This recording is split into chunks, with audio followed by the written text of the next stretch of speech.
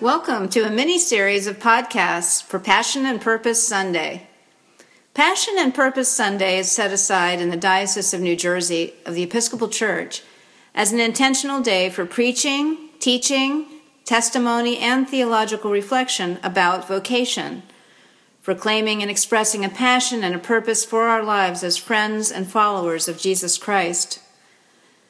Ultimately, Passion and Purpose Sunday is about renewing a sense of vocation for all Christians and for encouraging all people to discern their callings in the light of Jesus Christ. What is Jesus' call to you? I'm Peggy Hodgkins. And I'm Greg Bazilla. This year, Passion and Purpose Sunday is set for April 22nd, the third Sunday of Easter.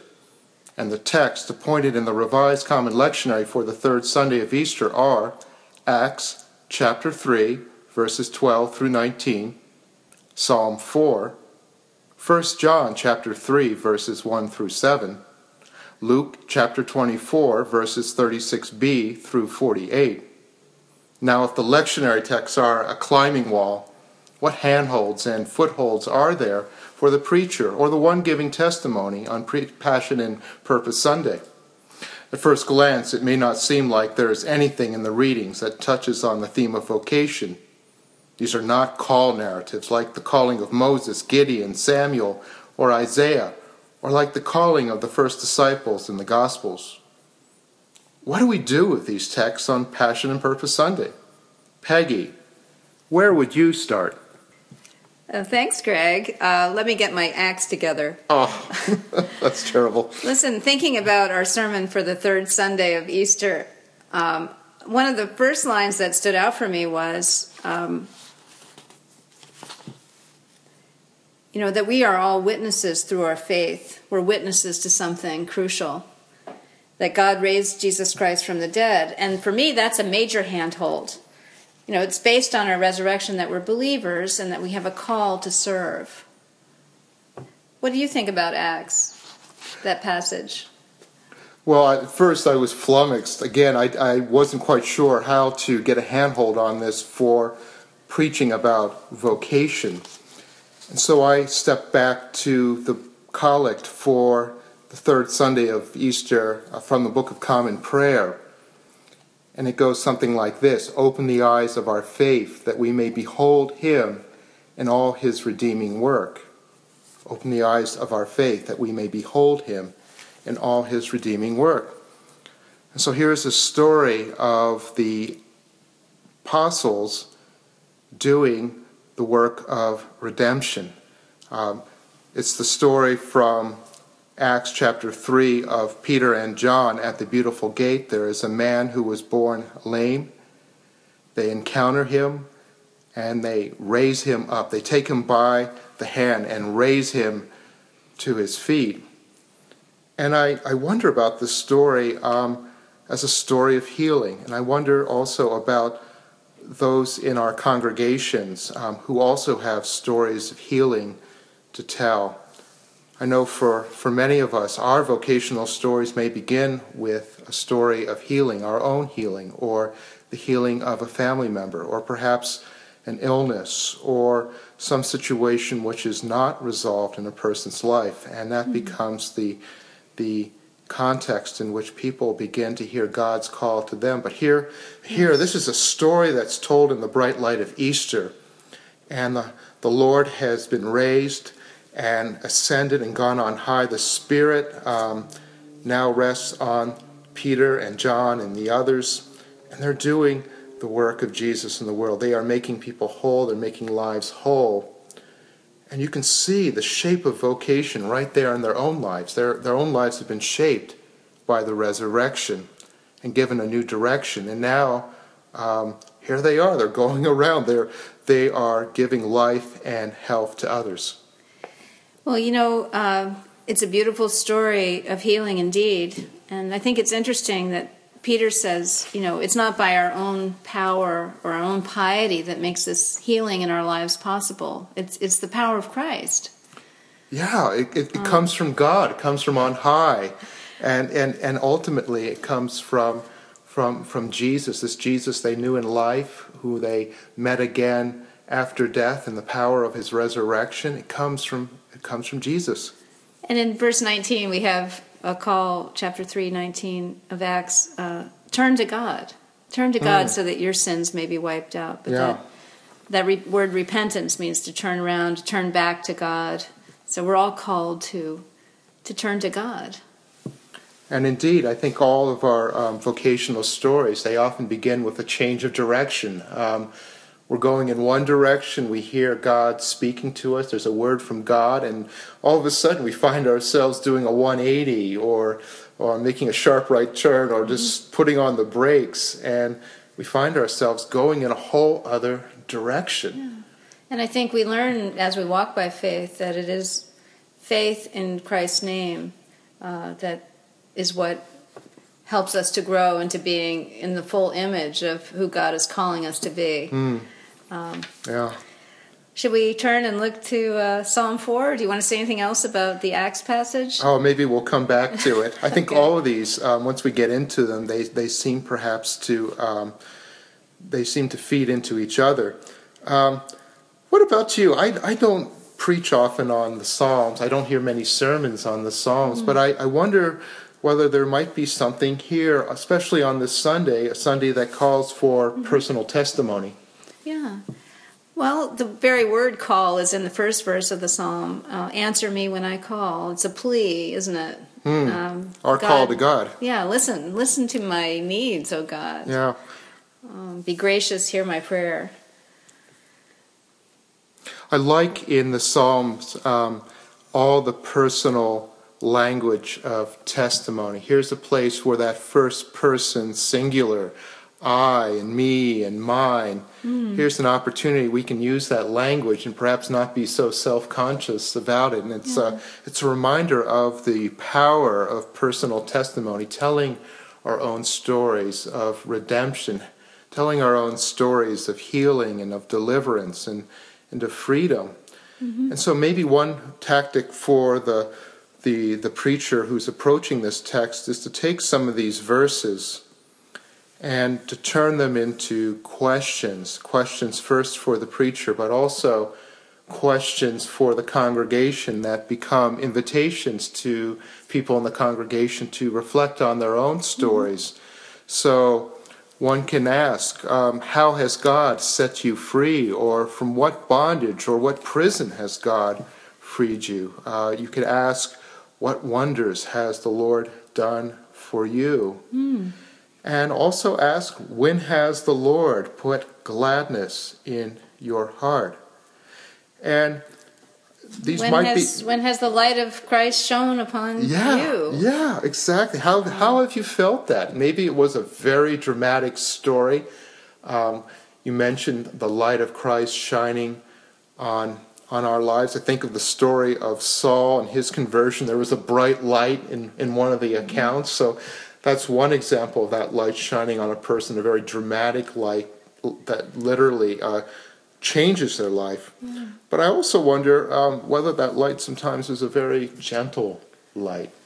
I think it could feel gentle at times, but it could also be frightening. Like maybe God's asking something of me. Oh my gosh, yeah. But also in the psalm, we see that admonition to put our trust in God. Put our trust in God, and isn't that the case that when we're being called to do something, it does feel risky.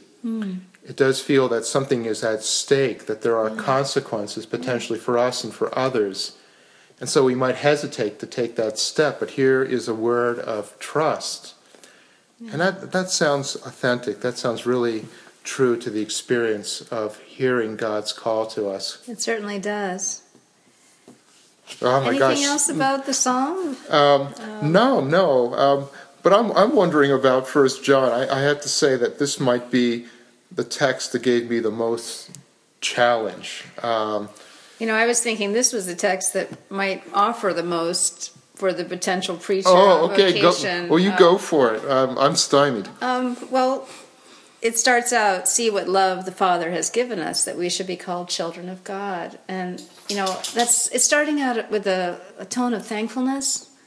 See what love we've been given. And it reminded me of something Bishop Council said at the last clergy day, which was, The very first press release of Christians was, "See how they love one another."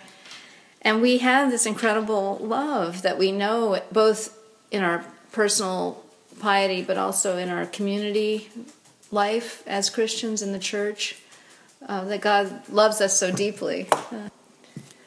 So a question that a preacher could pose maybe is, how do we respond to this love? You know, God is calling all of us, offering all of us, you know, eternal love, to live in a place of love eternally. That's the heaven that is the now and the not yet.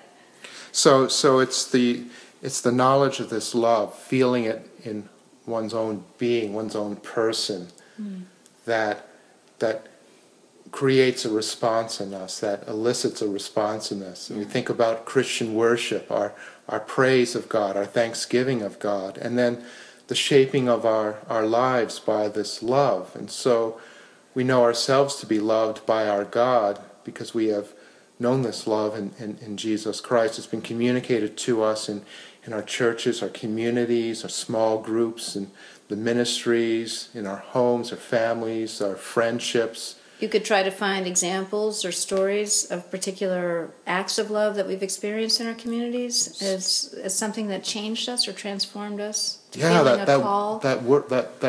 sense of love, of being loved as a transforming experience. And you know, our mission is to be a transforming community, and we need leaders who can be. I'm losing my. Better stop. So we need leaders who can lead by loving, by showing us what love looks like on the model of Jesus, on the gospel story. I'm also, as I'm looking at this, and as I'm looking at it, as I listen to our conversation, I also wonder whether this text from 1 John points us back to our baptism and to our adoption into the household of God. Holy baptism is our adoption into the household of God, our welcome into the family of God. And so I wonder about our own Christian stories as stories of adoption, of being welcomed, of being offered hospitality, of belonging and knowing that one is loved. And so the response of being loved is to love others. Yes, and forgiveness, of course, is a big part of loving others.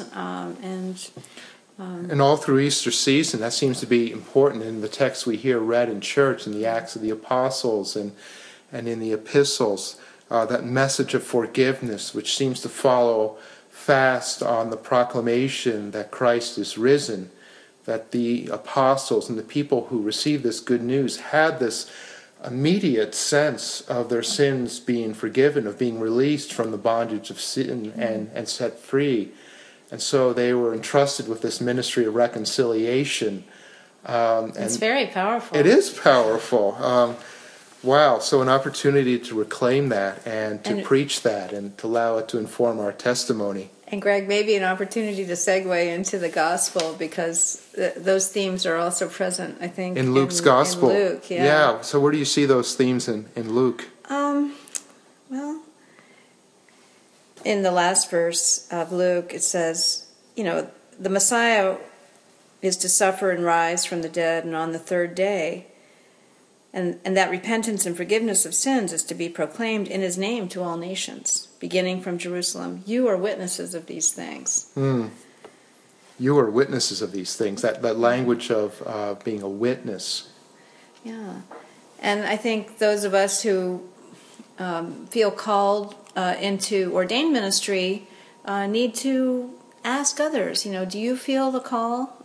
Make that question known in the congregation, or just at least annually on Passion and Purpose Sunday to raise up a question. How is God calling you to serve? It may not be ordained ministry. It might be a different kind of ministry of transformation. But as witnesses of the resurrection, as the disciples were in the Luke Gospel, we do have this mission to proclaim the joy of the resurrection, the repentance and the forgiveness of sins that our Messiah proclaimed to all people. And, it may not seem like all nations in our congregations, but then you think of, all the diversity of peoples in our congregations in the Diocese of New Jersey, and it is all nations, our congregations. And what I like about the end of this reading from Luke is that simple statement, you are witnesses of these things. Yeah. As we hear it read on Sunday morning in our churches, it becomes a universal statement and becomes an invitation to everyone in the congregation for all of us to think of ourselves as witnesses. And maybe that's the beginning of our own discernment. I know when I first started to consider my own calling, how God might be calling me, I wasn't quite sure where to begin, but the text is giving us the invitation to simply name those things in our own lives that we've been a witness to. Where have we seen the Spirit of the risen Lord at work in the church and in the world, in our own lives, and to name those things? And where have we had a chance to eat with Jesus? Yeah. Like this story is about sharing a meal on the beach, a piece of broiled fish, and Jesus takes it and eats it in their presence, in the presence of the disciples. Where have we had table fellowship with our Lord? And this might be, I don't know, it might be at Burger King, it might be in our own homes, it might be in a school cafeteria, it might be at the water fountain at work. It could be in so many places, but where have we met the risen Lord in our own lives and shared a meal and feasted with him and had conversation? I see you smiling even as you're talking about it, because there's a joy in this. There is a joy in this. Here it is. It's the Christian experience of meeting the risen Lord. It's the joy of Easter, really, this resurrection encounter. And it's so unexpected, and it's not always in the walls of the church. It could be anywhere out there in the world and in our lives. But here's this strong, strong promise implied in the text from Luke that we will meet the risen Lord and that our lives will be transformed. Just one last thought, Greg. I noticed, that the disciples are scared when they first saw Jesus. They didn't recognize him. They thought they were seeing a ghost. And often when we hear a call from God, we don't really know what's going on, and we're not sure how to respond, or where is Jesus calling me, or do I recognize him? Is it really the risen Lord? Is God calling to me, or is it some other voice? Right. We have to discern and take the time to figure out. And doubt is part of that experience, and asking questions and holding back. And that takes time. Thank you for listening to this podcast. Stay tuned for more podcasts and resources for Passion and Purpose Sunday. You can learn more by visiting online, newjersey.anglican.org. Special thanks to Christopher de la Cruz, a student at Princeton Theological Seminary, for the guitar music that accompanies this podcast.